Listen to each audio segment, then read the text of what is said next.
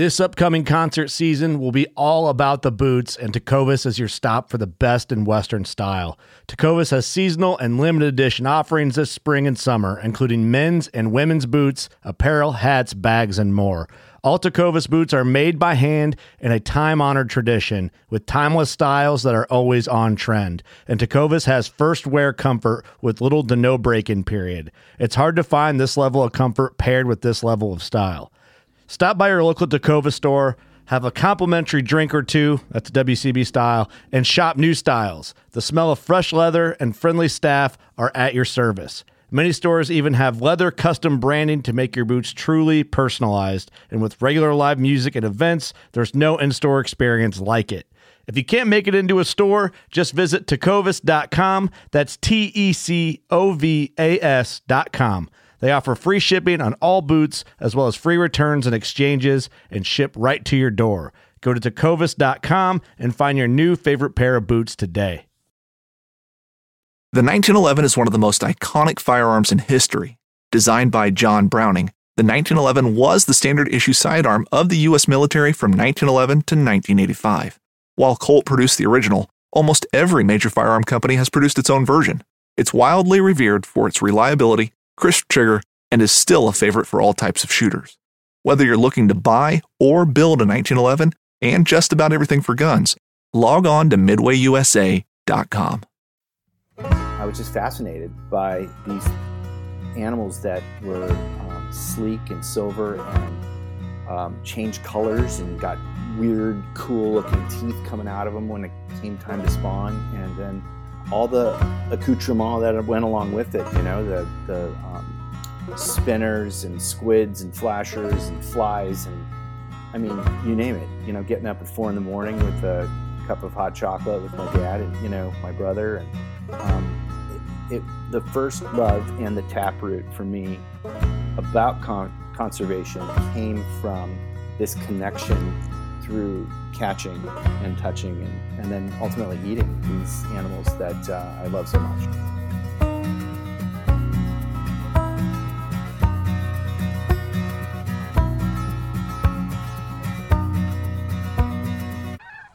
Since 1936, the National Wildlife Federation has worked with hunters and anglers to pass the most important conservation laws in American history and to protect our sporting traditions. This podcast explores our history, our values, and the work we do to safeguard the fish and wildlife that fuel our passions. We are NWF Outdoors. Welcome to the NWF Outdoors podcast. This is your host, Aaron Kindle. Today, I have a great guest, someone I think everybody will enjoy listening to and hearing me talk with. His name is Mark Titus. How's it going, Mark? Hey, it's good. Thanks for having me on, Aaron. You're welcome. I'm looking forward to our conversation. Mark is a lifelong sportsman. He's a filmmaker, a podcaster, a conservationist, just all-around good guy who's taken on the plight of Bristol Bay and salmon and anadromous fish up there in the Northwest, and on multi-different levels here. He's got so many different things going, and we'll talk about those. So I'm looking forward to that. He grew up near Seattle, and he is just a cool guy with a lot of different stuff going. He founded this thing called Eva's Wild, and we'll let him talk to you about that. And he's also got a production company called August Island Pictures, and he's a podcaster as well. And Mark, why don't you just tell us a little bit about some of these things, once we get going here. But first, just tell us, you grew up near Seattle, obviously probably the American mecca besides Alaska of salmon and anadromous fish. And just tell us, what the heck got you going there after we first ask you what you've been doing outside, because that's how we start this show. And I almost forgot yet again, but I caught myself right there at the end. So go ahead and tell us if you wouldn't mind. Yeah, sure. So what I've been doing outside, I made a solemn pledge to myself in the fall of 2020, in part due to COVID stress and in part just because I love it, to get out at least one day a week. And that meant either a hike or fishing. And so starting back in November, I've been good on that, knock on wood, and so I have mostly been out steelheading with the spey rod on the Skagit and Sauk rivers on the days that they've been open, and also searching around for sea-run cutthroat trout in Puget Sound here near Seattle, and that has kept me busy enough and kept my mind healthy, I think, more importantly. That's awesome. You'll have to give me an intro, at least a better one. I've caught one steelhead in my life, is about 12 inches. And then I caught one sea-run cutthroat that was also about 12 inches right there around Puget Sound with a buddy. I need to do a little bit better than that, I think. Well, look, they call it the sport of 1,000 casts for a good reason, and I am well over 1,000 for this year. So, and I think I had one good grab at the second to last day of the opening season here for winter steelhead anyway, and so I felt pretty damn good about that. That was good, and I had one really good day out for SRCs in the South Puget Sound, and gosh, I lost a few, caught probably a dozen. It was the best I've ever done. It was fantastic. Really fun day out there. Well, awesome. That love of wild things, wild fish is obviously a keystone of your life. And probably more than half the reason why we're sitting here talking right now. Let's jump into that a bit. So, you've got this kind of multifaceted media situation going now where you're producing films and podcasts and telling the story, but it's so much more than that. You're doing food stuff. Let's just jump in. So you're growing up near Seattle. When was the moment that you said, okay, something's up here and I need to get involved in conservation, and just kind of start us on your journey? Sure. Well, I'll go back just a step further, and it was hunting and fishing that was the reason I ended up here. My dad and mom are from Wisconsin. I was born in West Allis, Wisconsin, just outside of Milwaukee, and my dad had a good friend of his move out to Seattle, and his name was Joe, and Joe called my dad one day and said, the hunting and fishing is out of this world. And it happened to coincide with a job offer my dad got, and so they moved and carted me out here when I was 6 months old. So really, it's all I've ever known. And I started salmon fishing with my dad when I was 2, legit. There's a picture actually in my first documentary, The Breach, with standing next to my dad and the dog and about a 30-pound king salmon. And my dad had me out in a little kicker or a little skiff and a kicker motor out in CQ, which is out near the Washington coast, near the open ocean. And he caught this 30-pound king, and I had this little Snoopy rod that he'd bought me, and he got the fish up next to the boat, and I got so excited, allegedly, that I tried to harpoon the beast and threw my brand new Snoopy rig down into the drink, and it disappeared. But what I got instead back was a lifelong obsession, love, fascination, passion for wild salmon. That really honestly started it. I was then by my dad's side, mostly fishing and hunting, though, throughout my childhood. And we fished Puget Sound, and I was just fascinated by these animals that were sleek and silver and changed colors and got weird, cool-looking teeth coming out of them when it came time to spawn, and then all the accoutrement that went along with it, the spinners and squids and flashers and flies, and I mean, you name it, getting up at 4 a.m. with a cup of hot chocolate with my dad and, my brother. And the first love and the taproot for me about conservation came from this connection through catching and touching and then ultimately eating these animals that I love so much. Well, it sounds like a heck of a way to grow up. I think a lot of kids could use something like that. More kids could use to grow up like that. That's pretty awesome. I mean, I wouldn't trade it for anything. Honestly, it was a simpler time. I sound old, and I'm getting there. But it was a simpler time. I mean, we just didn't have all of the stresses that young people have today, and certainly didn't have all of the devices and gadgets and things that cause distraction. Sure. It was really about finding our way in the wild. Sure. So then let's jump ahead a little. In 2004, you founded this August Island Pictures, your filmmaking company.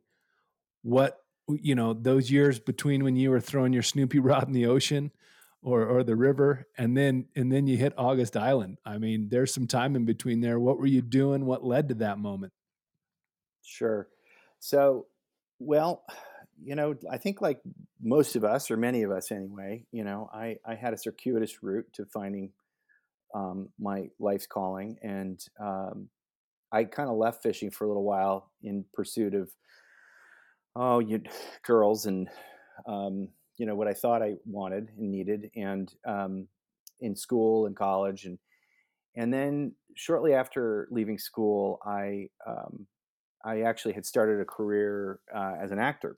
And I went to the University of Oregon in Eugene and went to their actor training program.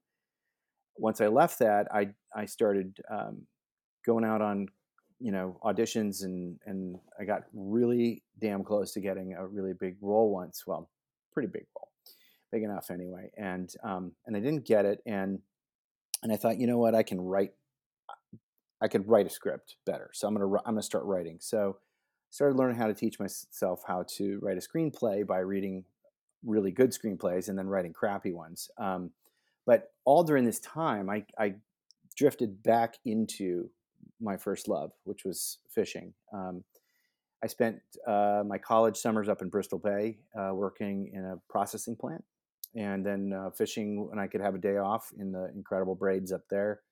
And then after that, I spent my 20s, all of my 20s, in Southeast Alaska as a wilderness fishing guide out of a lodge called Yes Bay Lodge in the Tongass National Forest. And so while I was figuring out this craft of screenwriting, I was doing the guiding in the summertime, or for 5 months of the year anyway. And then in the winters, I would go to film school at Vancouver Film School, north of here in BC, and I wrote several screenplays, some okay, some not so okay. But in 2004, I actually wrote a screenplay called Sonnequa, The Wild Woman, which was about a character-driven story. Takes place in Southeast Alaska. It's a supernatural thriller about a force that awakens out in the wild. Imagine that. And I submitted this script to the Washington State Screenplay Competition, and I ended up winning it. And so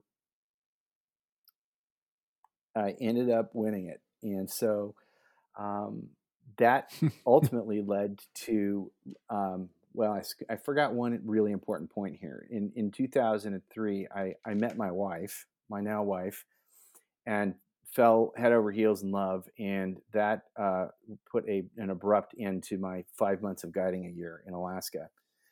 So 2004, come back around, here comes August Island Pictures, formed this company after winning the screenplay competition, and I went into production full time. So really, I was doing anything I could. I was a grip, which is a fancy way of saying I hauled stuff around for people that knew what they were doing behind a camera, and cut my teeth. Learned how to listen when I needed to listen, and jump in when I needed to jump in, and had a really amazing mentor named Jeff who really taught me how to set up shots right, and how to light things correctly, and how to make things sound good, and really be a stickler for excellence. And did that for years. And then, I think that answered the August Island Pictures part. And then things progressed from there. Yeah. And so you've made a handful of films at this point.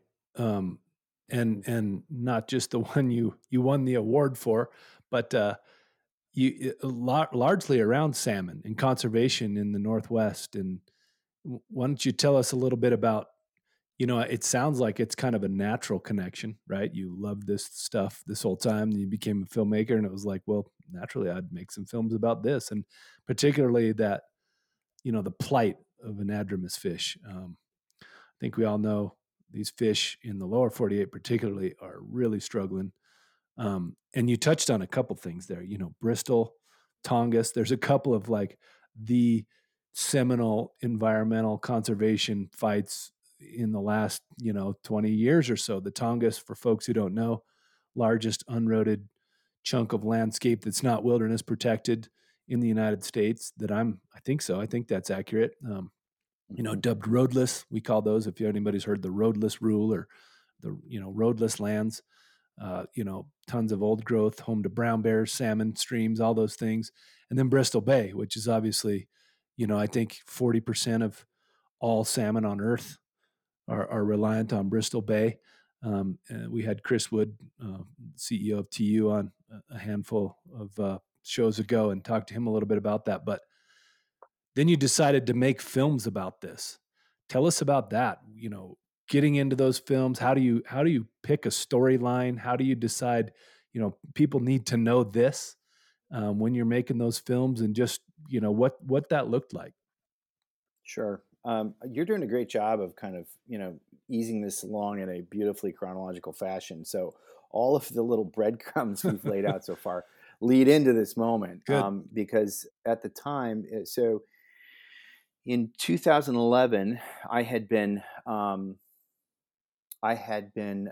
working on the film that or the script that had won this award, and had optioned it to a second producer. It originally optioned it to a producer in Los Angeles, and at the time in 2011, I had a Northwest producer who's still a good friend and a compatriot on my work, but named John Comerford. But we were pushing really hard to put a package together to get this supernatural thriller put together with actors and find the financing and attach me as a director. That's really what I was pushing for. And of course, it had salmon in it as well. But I still had my, primary day job, which was doing brand films and commercial type of stuff. And I was actually on an airplane heading down to Sacramento, California, to shoot and direct a brand film.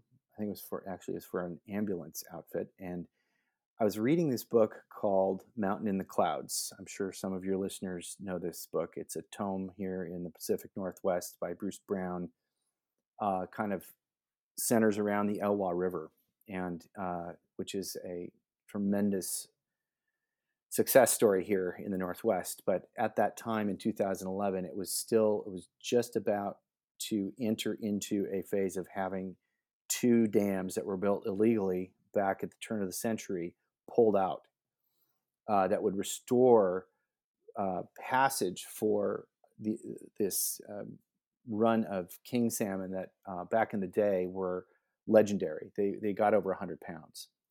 And so as I'm into the forward of this book and I'm on the plane and I'm reading this, I run across the name of an attorney that the author thanked. And it was this just absolute flash of a moment. I've had only a couple of them in my life, but it was like this complete certainty, this synapse fired that said, all right, I know what you need to do. And I saw it like 10 years ahead. And it was very clear to me. It's like, by running across the name of this attorney, I had recalled that one of our dear friends of our family, Russ Bush, who was an attorney for the Elwha tribe, had stage 4 brain cancer at the time and didn't know how much longer he was going to make it. He had spent 40 years of his life working to pull out these dams for the tribe on the Elwha River. And I knew literally in that split second, like, oh man, might be able to film him before he passes. And in fact, he might even be able to see these dams come out with his own eyes, his life's work. And I just knew with certainty that I had to get home and start filming. So that was on a Friday. Tuesday, I was home and I was in Russ's house and I did my first interview with him. it was really special and really moving. And I ended up doing 3 interviews with Russ before he passed, but he didn't pass before he did see those dams come out with his own eyes. He saw it in person on the site. Awesome. And so that was the impetus. Honestly, I didn't know where else. I didn't know where that was going to go, but that little kernel became my first feature documentary, The Breach, which I shot in earnest in 2012, and it premiered in 2014 at the Galway International Film Festival in Ireland, and it won Best International Feature Documentary.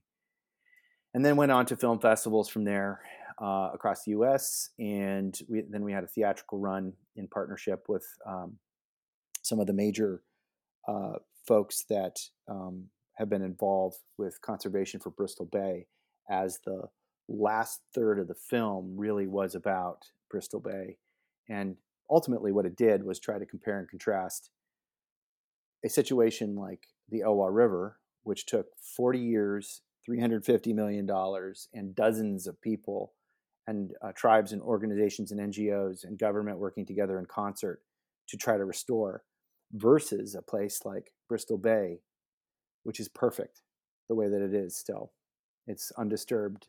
It's, as you said, it's for salmon, it's the last of its kind on Earth. And so, I ended up really kind of through that film moving deeper into the waters about Bristol Bay and preserving this place that is the last of the best. And that then, of course, led on to my next step of life after that tour of the Breach. Yeah, wow. I love epiphanies for one. Everybody could use a good epiphany. Say, hey, go get after something in your life that means something. And I love it that you had one of those, and that I love it even more when it's kind of takes people to ultimately what they care about anyway, right? And shows them a way to work in that space and to live and do things in that space. So, obviously you're in the lower 48, you're looking at those dams, and then was Bristol Bay, I mean, your next film, The Wild, was Bristol Bay just kind of a natural, chronologically and in time that issue came up? Or was there some other, epiphany or other moment that said, hey, now you have to go to this space? Well, there certainly was, Aaron. There was, first of all, when we finished The Breach, and we were taking it around the country in 2015, things looked pretty good for Bristol Bay.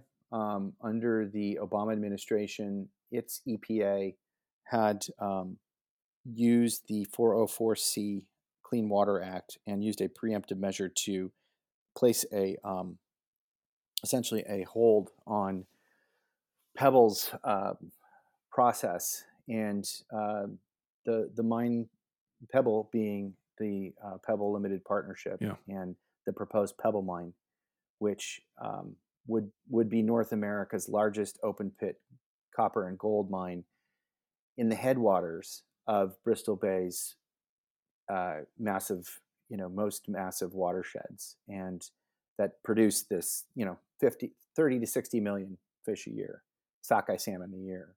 Another 50 million are expected again this year. And so in 2015, things looked actually pretty good, but then the Pebble Limited Partnership sued the EPA, and that brought us into 2016.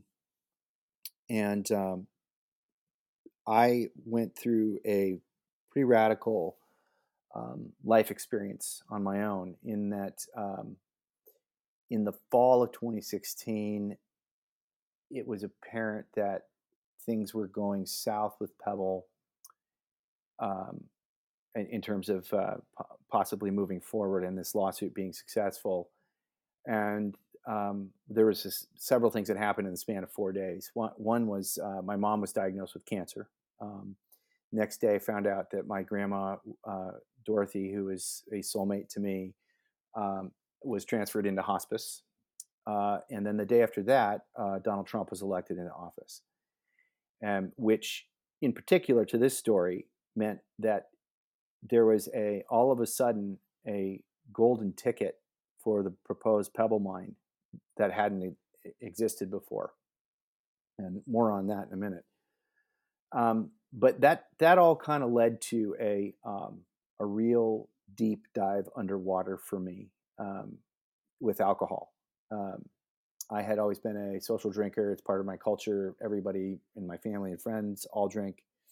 I had used it medicinally or socially my whole life. But at that point, because of an immense amount of grief, I didn't really know how to process. I started drinking a lot more, and finally went completely underwater when my mom nearly died in January of 2017 due to complications with her cancer and the chemo, and she made it. In fact, she's cancer free today. So go, Mom. God love you. And but at the time, it was I went completely underwater to the point where I was I relied on alcohol all day, every day to get through the day. And so I finally came to a crash in the end of April after my grandma died.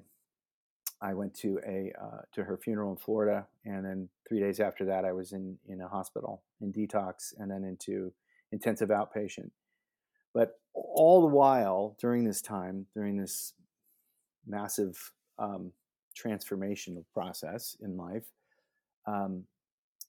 I had wanted to do a reprisal of the breach and an update of what was happening in Bristol Bay, and in fact wanted to make a shorter version for TV. But what ended up happening was 55 days after getting out of this hospital, really not giving too much away in the movie here, but not knowing my ass from a hole in the ground, really, I got into a plane with 12 cases of camera gear by myself and headed out to Bristol Bay, start filming a new story. And my friend Steve Curian had me out on his commercial salmon boat, the Ava Jane, and I spent the next 2 weeks in Bristol Bay, where little miracles happened every day.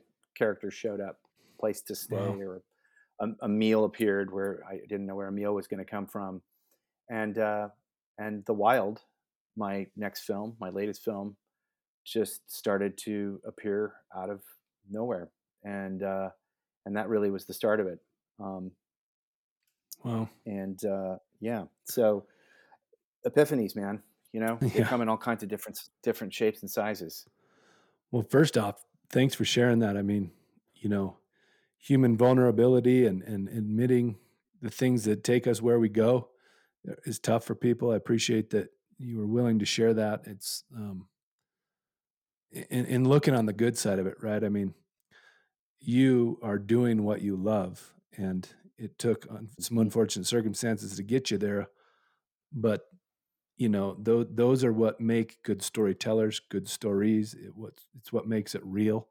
And there's just even talking to you shortly here, there's just such an authenticity to what you're doing and a passion. And I just love hearing that. And I just appreciate that you shared that with us, how to get there. But absolutely, let's jump into this film to the degree that you can. I mean, is it mostly about the plight of Bristol Bay? And I'm always remiss if salmon comes up, and we should probably do this.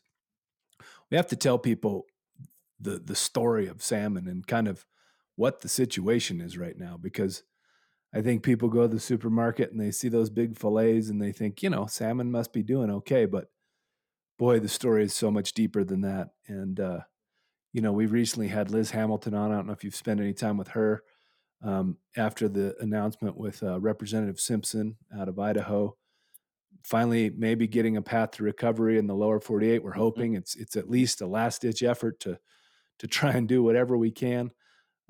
Just give us your take on the situation with salmon, where it lies, and what we need to do. And I know that's a gigantic question, but I'm sure you're well versed in, kind of summarizing that, and then we'll get into your next film. Yeah.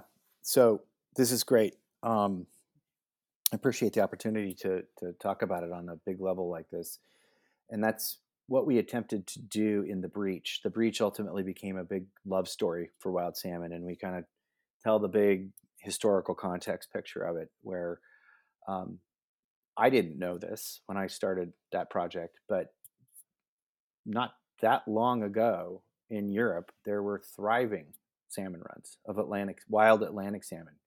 In the River Thames, there was the last biggest recorded fish was a 90-pound Atlantic salmon before it completely was devoid of them. Wow. And really what happened was there was a wash, rinse, repeat story of human colonization from Europe, then to the east coast of the United States, and then clear across the United States to the West Coast. And basically the same thing happened each time. When human beings came in, I don't think there was a malevolent desire to destroy anything, but there was a desire to thrive. And, humans, white European Americans just saw opportunity, and it seemed like limitless opportunity wherever people would colonize and settle. And ultimately, the same thing kept happening. The folks would go in and they'd say, wow, there's limitless fish. Let's fish the hell out of them. Oh, and now there's also timber, and there is gold, and there's copper, and there is ranch land, and there's all these things that we want and we have access to, and it seems limitless. So let's just go in and get it. And in the case of salmon, they were harvested to the point where, and I'm talking now about the West Coast here in the Pacific Northwest in California, but they were harvested to the point where in Bellingham Bay here in Washington State, they would have giant steam donkeys or bulldozers shovel mountains of sockeye salmon off back into the water because they couldn't process them fast enough and they were going to rot on the dock. And so, David Montgomery, he's a professor at the University of Washington of geomorphology, and he's a fantastic speaker on salmon and has, I think, the best book on salmon that's out there. It's called King of Fish. And he talks about the 5 H's, hatcheries, hydro, and now I'm going to forget the 5 H's, of course. History is one of them, and habitat is the other one. So we repeat this process over and over again. Oh, harvest is the last one. Sorry. So of course we overharvest the fish, and then we see other resources that we want in the area, let's say timber, and folks said, well, it's limitless, so let's just go in and we'll cut all the trees down on this hillside, and we'll cut them all through the riverside and then back up the other hillside, and it'll be fine because there's plenty of salmon. And if there's not, we'll just make more salmon with hatcheries when that came online in the turn of the century-ish, of the last century. And then this just kept getting repeated over and over and over again. So the situation, the spigot got slightly turned off here in the Northwest in the late, probably 70s into 80s.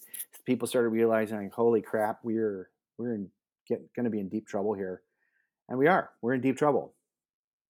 For all of those reasons. And the most important one, I think, right now, in terms of what's left, and specifically Bristol Bay, is the habitat part, in that all the other things are completely relevant and are toxic to salmon and will ultimately do them in. But really, it's just our presence. It's our presence and our infrastructure. We come into an area and we do all those things. We overharvest, we take all the other resources inside of there and ruin the habitat. We create hatcheries to make up for that, which are in fact deleterious to wild fish. And then we move on to the next thing. But in order to do that, we have to build infrastructures. So straightening rivers, polluting, all the things that we do when we create dense infrastructure. Bristol Bay doesn't have any of that. None of it. It is pristine. It is pure. It is wild, truly wild still. The rivers are all meandering and snake-like. They look like just like they should, like a garden hose has been going crazy across the delta. And that's why those salmon thrive there. That and the geologic miracle that Bristol Bay is, that the glaciers that left all of the gravel there for perfect spawning grounds for sockeye salmon. And so along comes, the proposed Pebble mine, and this is an issue that's been going on since the 80s, really. And I'll spare you the entire blow by blow, but the idea of mineral extraction from there began in the 80s, and it's changed hands a few times. Ultimately, led to its current iteration, which is this Pebble Limited Partnership. The people there have been fighting this for decades now, and I'm sure some of your listeners, or maybe all of your listeners, know about the incredible movie Red Gold that was done in 2007 by Ben Knight and Travis Rummel, and that was a huge inspiration to me. That it was the first real spotlight shown on this issue in this place, and it's just haunting and gorgeous. And I knew that coming back to how my film came about, the current film, The Wild, that we're in this moment in time where under our former administration, the Trump administration, the Pebble Limited Partnership had a real and viable opportunity to get this done with a favorable administration. And so, using my own story of addiction and recovery, my creative team, in particular Eric Frith, my writing partner and co-creator in this, we decided to use my story as the central metaphor in this film, and very specifically called it out that my addict is saying the same thing in full-blown addiction that we humans say when we're treating the rest of the earth, and especially Bristol Bay in this case.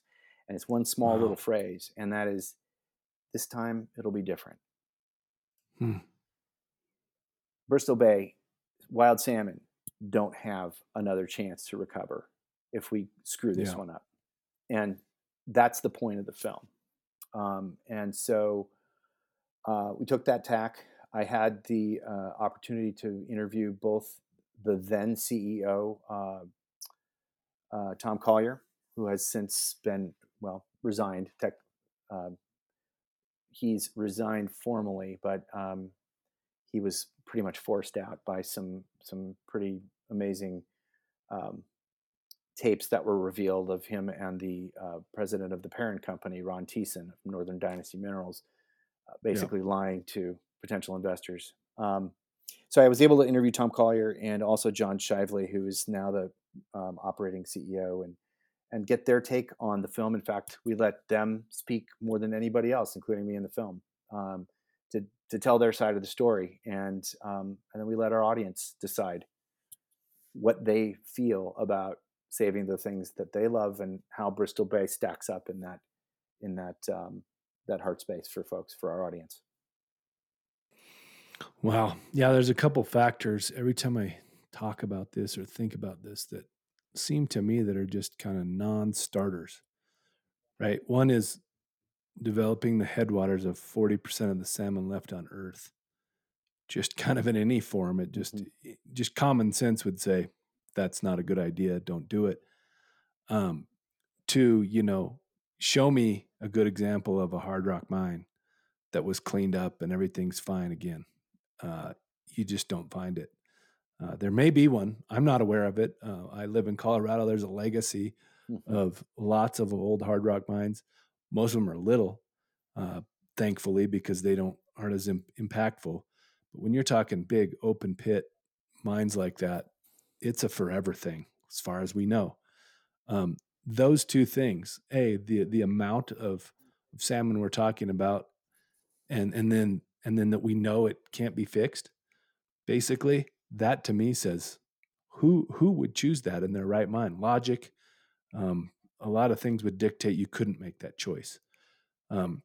So that we're even considering it is a bizarre thing to me, and kind of goes back to some of the other stuff you said. We've clearly gotten our priorities wrong. This one more time type of mentality. This is the last time. We'll be different this time. All of those things. It's just too bad we're thinking that way, and I'm glad that all the different folks that have been working on it. National Wildlife Federation has worked on it. It's taken an army really to get us where we're at. And I think the plight of the salmon in general just adds one more layer onto it, right? It's not like that population of salmon is the only problem and everything else is going to be fine. They're also getting 1,000 cuts in a bunch of other places. So that's probably a good segue too to talking about how food can engage people in activism and advocacy for a species. I mean, it's hard pressed to find somebody who doesn't like a good fresh piece of wild salmon. And I know you've used that as a vehicle to help tell these stories and to help spread awareness. Tell us about how that got started and what you're up to with that. Absolutely. I'm going to back up for half a second before I dive headlong into that. No problem. And just to echo what you were saying a moment ago about all the people that it took and continues to take to protect Bristol Bay. You are quite right. NWF has been a fantastic champion. And ultimately, it's the people of Bristol Bay, led by the United Tribes of Bristol Bay, that have been because they live there. It's their home. It's their backyard. They've been there for 4,000 years. They have led the way and shine the light for the rest of us. And there's many people. Salmon State, Stop Pebble Line now, Commercial Fishermen from Bristol Bay, Trout Unlimited, NWF, you name it. I mean, there's NRDC. Definitely. And here's the cool part. And this is, I think, especially relevant to your listeners, is that any one of us that spend any time out in the outdoors know that there's always friction between competing parties for a resource, whether that's, hunting or fishing. In our case out here in the Northwest, for the longest time, there has always been friction between commercial fishermen, sport fishermen, the tribes, even like between sport fishermen, between gear fishermen and fly fishermen. I mean, it goes on and on and on and on. Yeah. And frankly, it's tired. But in the case of Bristol Bay, this was a unique case where all of these disparate groups, all of them, came together completely united, put politics aside, put their own selfish needs aside, their own livelihoods even aside at times, but for in service of this thing that's bigger than all of us. And it has been absolutely incredible to watch and to be a small part of. So I just wanted to acknowledge what you said was really profound. Yeah, well said. And Thank you. Yeah, of course. And so coming back to food, so back in 2015, when I took my first documentary film out across the country, that film was called The Breach. And as I mentioned earlier, the last third of that film focuses on Bristol Bay. And it was, I think, pretty emotional type of thing at the end of the film. And I certainly put my heart into it, and our team all did. And people would have an emotional reaction to it when they watched it. And at that time, way back yonder in 15, we would be able to actually sit in theaters together and then, talk on stage afterwards. And the first thing people would say was, "What can I do? What can I do to help?" And honestly, I was a little underprepared because what I had to offer was, okay, well, thank you, and write your congressperson, give to your favorite NGO, these are prerequisites. You should do that anyways, no matter what. But folks would say, all right, I've done that. What else can I do?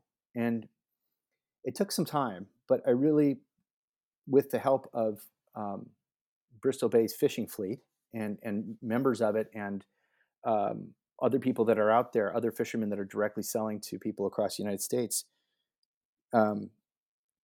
came to the idea that the very best thing we can do and prescribe for people to do is to eat wild salmon from Bristol Bay. That seems a little anathema to preserving a wild resource, killing it and eating it. But the fact is that we know Bristol Bay is fully sustainable and regenerative because of the way that it's managed. They actually learned from what happened here in the lower 48. They have a mandate in their state constitution with how they handle that resource. So they're required to allow for escapement, which means salmon to go through unhindered up into their spawning grounds before they put the first net in the water. So millions of fish have to get up to make babies to ensure the next generation before the first commercial fisherman is allowed to catch fish. So we know it's sustainable and regenerative. And then the second part is you're supporting this economy that is sustainable. You're supporting 15,000 American jobs, $2 billion to the American economy, just in the commercial fishery alone, not to mention the other 100 million in the sport fishing and tourism industry. And then, basically all this to say that you are using your dollar just like you use your vote. Those are the two things we have as Americans, your dollar and your vote. And you're using that dollar to say, I prefer to have this piece of wild, regenerative, delicious salmon come back to my plate time after time, year after year, more than I do a gold and copper mine up in its headwaters to make more of these things. I am using my dollar to express my will that way. So folks said, okay, that sounds good. How do I get it? What do I do with it when I get it? Now, at the time, I didn't realize there was a lot of direct-to-consumer fishermen here and there across the country, and I didn't know how to connect that up. So what came to my mind was creating a all-inclusive brand, a portal where people could go and do all the things all at once. And so that led to this idea of a company that I called Ava's Wild, which is the word save spelled backwards. It's also the name of the boat that I was able to film The Wild on, the Ava Jane, which was named after my friend Steve's 5-year-old daughter, then 5-year-old daughter. And really, that was the impetus, was people saying, what can I do, and what can I do on a continual basis? So it's pretty simple, really. It's we then provide through Ava's Wild flash frozen wild Bristol Bay sockeye that people can enjoy any time of the year, shipped to their door. And also all of our storytelling. So the Breach and the Wild are able to be rented or purchased under this umbrella. And then we've got a new endeavor, the new podcast you mentioned as well. It's under this umbrella as well as all of the action items that people can do that are known right now from all of our partners in one central place. So all the letters that you can write to all the various lawmakers, all the petitions you can sign, all the places you can donate money to our NGO friends like NWF or United Tribes of Bristol Bay. Those are all housed in one central location under our action button. And so all of this is, and it's collated such that anytime there's a transaction, this company, Ava's Wild, is based on giving back. So we give back a minimum of 1% pre-tax to lift up the communities directly in Bristol Bay and keep its economy sustainable. So that's where that all came about, and it basically really was just a big tent to put all the stuff under in one place, so it would be there for people easily to find. Yeah, you touched on so many things I would love to address if we had time, but we could talk forever probably.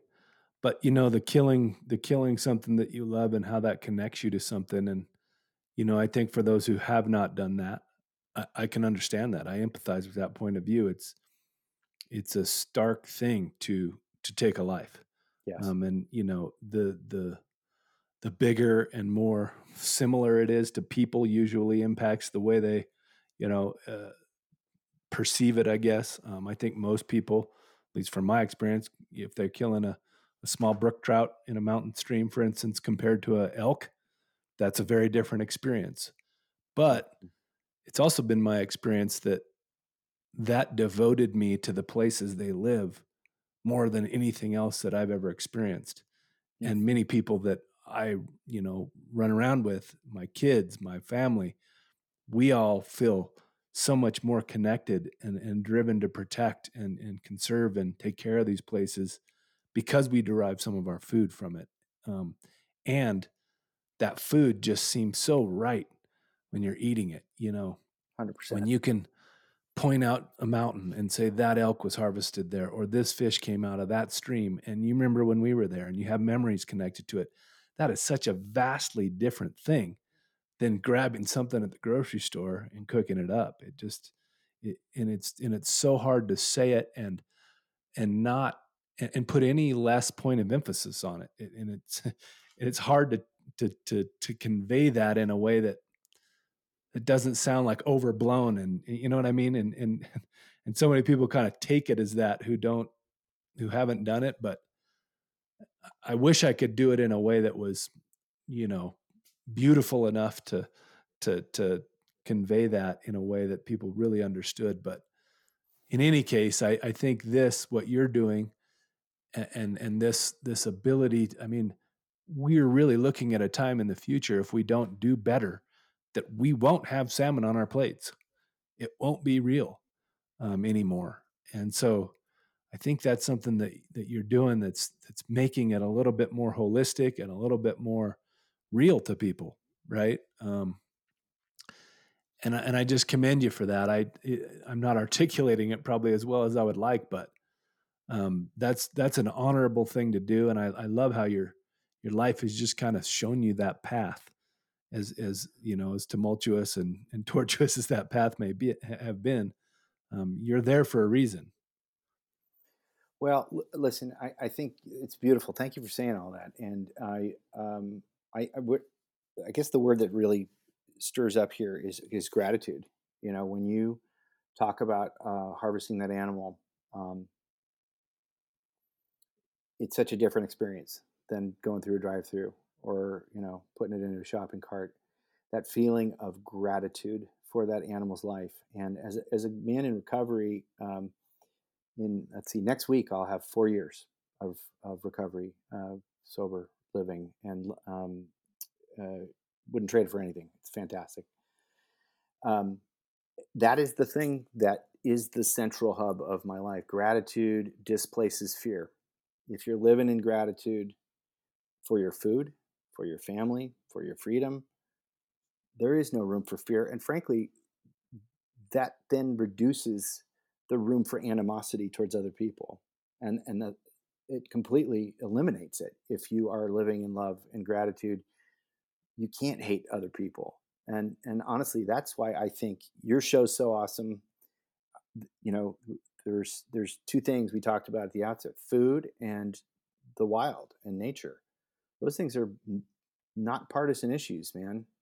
We all need to eat. We all sense wonder and grandeur in this place that is bigger than ourselves. And when we're in that place and we're living in gratitude for that, we're all good. Well put, man. That's I love hearing you say that. It's a beautiful thing you said there. And we just need more of it. We need people connecting. And that's what I love about wild places and wild animals and hunting and fishing is it brings people together generally. And, you share salmon, you share wild elk, you share these things. There's always a story to it. There's almost everyone can kind of tell that you care about these things a lot too when you're sharing it, right? Whether it's somebody that knows you or not. And it inspires connection. And that's really important right now. I think we talked too about discussing kind of this connecting and having discourse and dialogue in this crazy time in our country, right? Everybody's got a reason to be not like somebody else or different or divided. And anything we can do, these stories you're telling, these wild places, these connection to other people are sorely needed right now. And I know we wanted to talk about this, and I'll kind of give you the stage because you're doing so much of it through all your mediums that just unpack that a touch, because I think there's a lot there. Well, it's deeply painful. My family's not inured of it, you know. I think I don't know about every family, but I certainly know millions of families in this country have been divided and have experienced a tremendous amount of pain and loss and suffering and alienation, getting in our heads, you know, about who's right. And we have this saying in recovery that, you know, I'd rather be happy than right. And, or I'd rather find peace than be right, whatever that is. And the part that's the most, you know, baffling and aggravating is that there are people that are profiting off of this discord in the media and elsewhere, and that's perhaps the most disheartening thing about this. But my feeling is that we have got to do a few things. Number one is we got to listen to each other.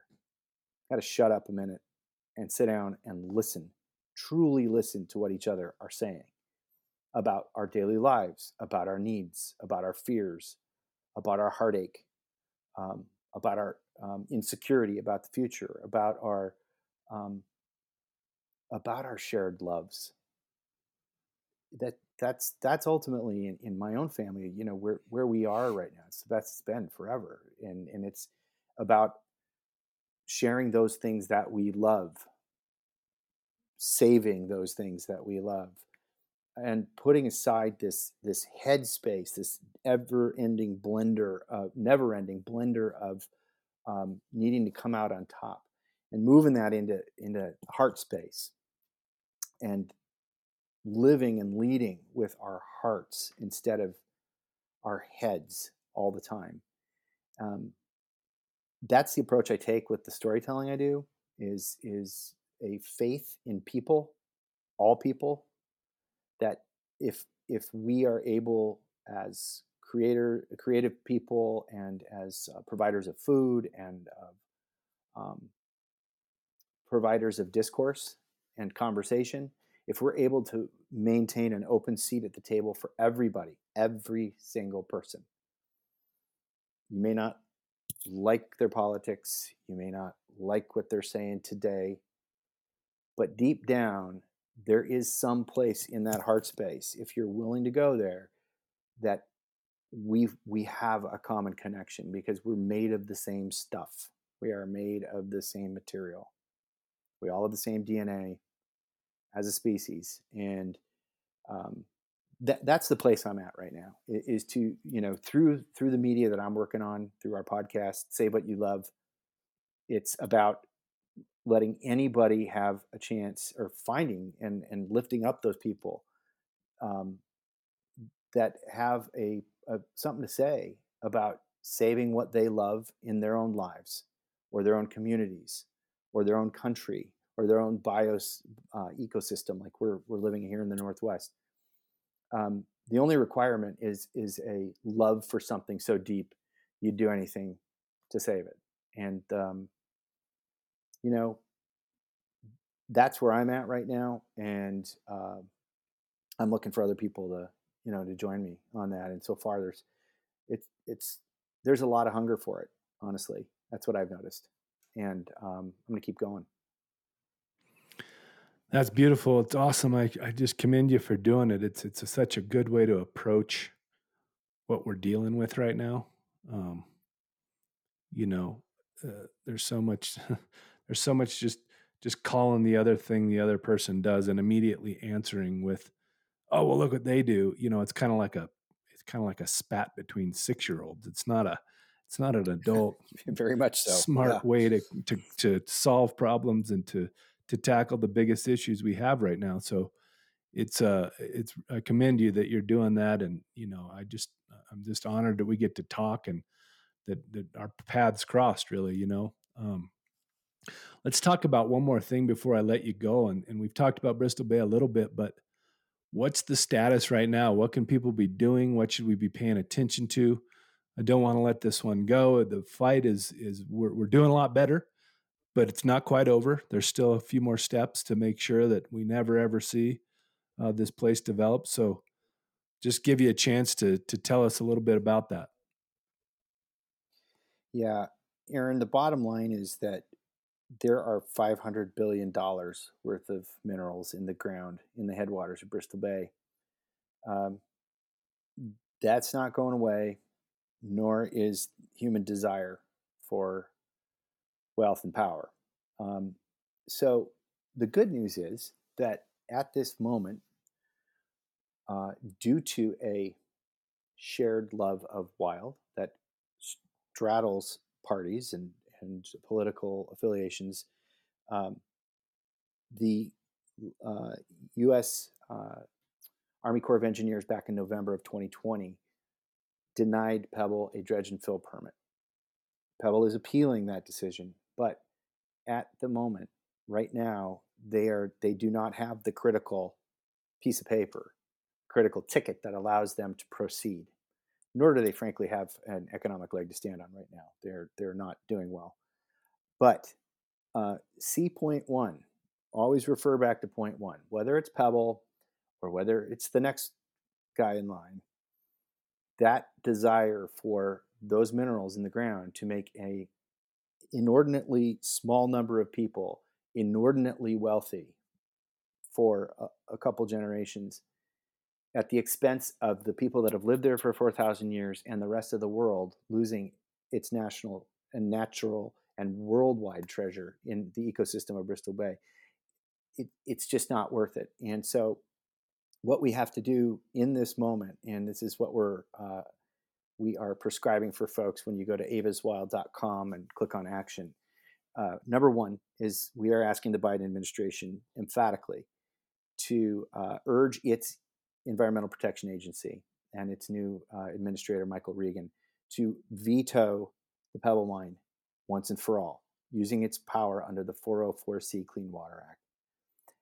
And in the days and months ahead, there is going to be legislation, there's going to be a proposal for permanent protection for Bristol Bay. And its current iteration is under the name of its former governor and first lady, the J. and Bella Hammond National Fisheries Area. These things are in the works. They're being formed. They're being formulated. Again, avaswild.com, click on the action button.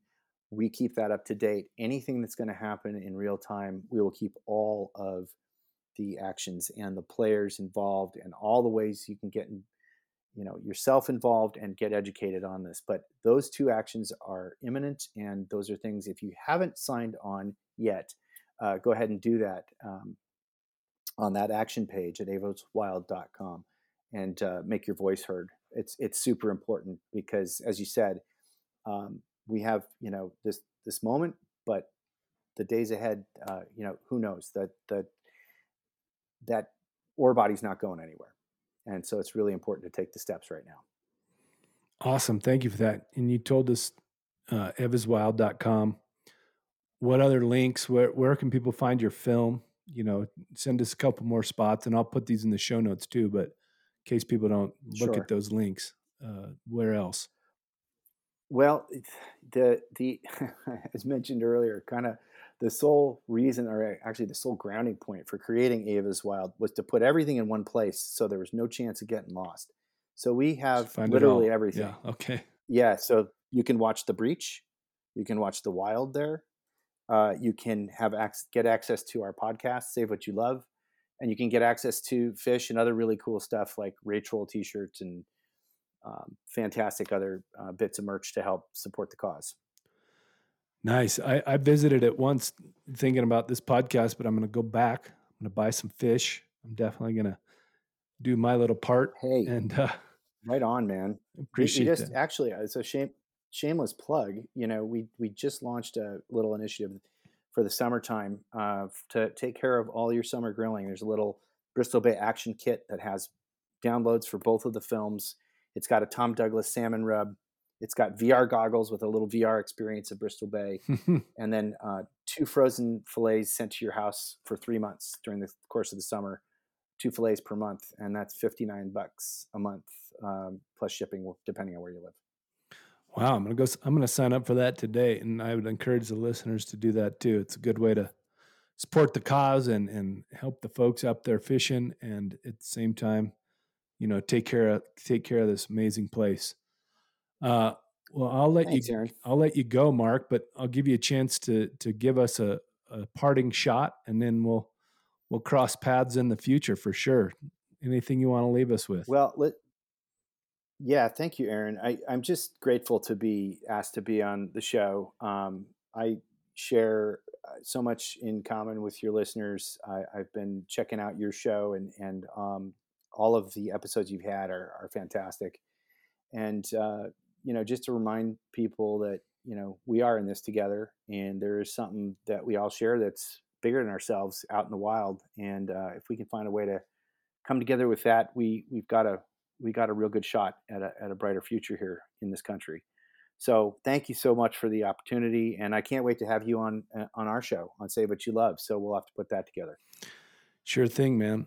And just thank you for all you're doing, for sharing your story, for being vulnerable and honest and empathetic. I think those are the values and the virtues that we need to be promoting. Conservation needs them. Our country needs them. Our planet needs them. Just thank you, man. You're doing awesome stuff. You're an awesome guy. And let's hope our paths cross some more. Sounds great. I certainly hope so, Aaron. Thanks again for the opportunity. All right, man. Take care. So long. We are NWF Outdoors.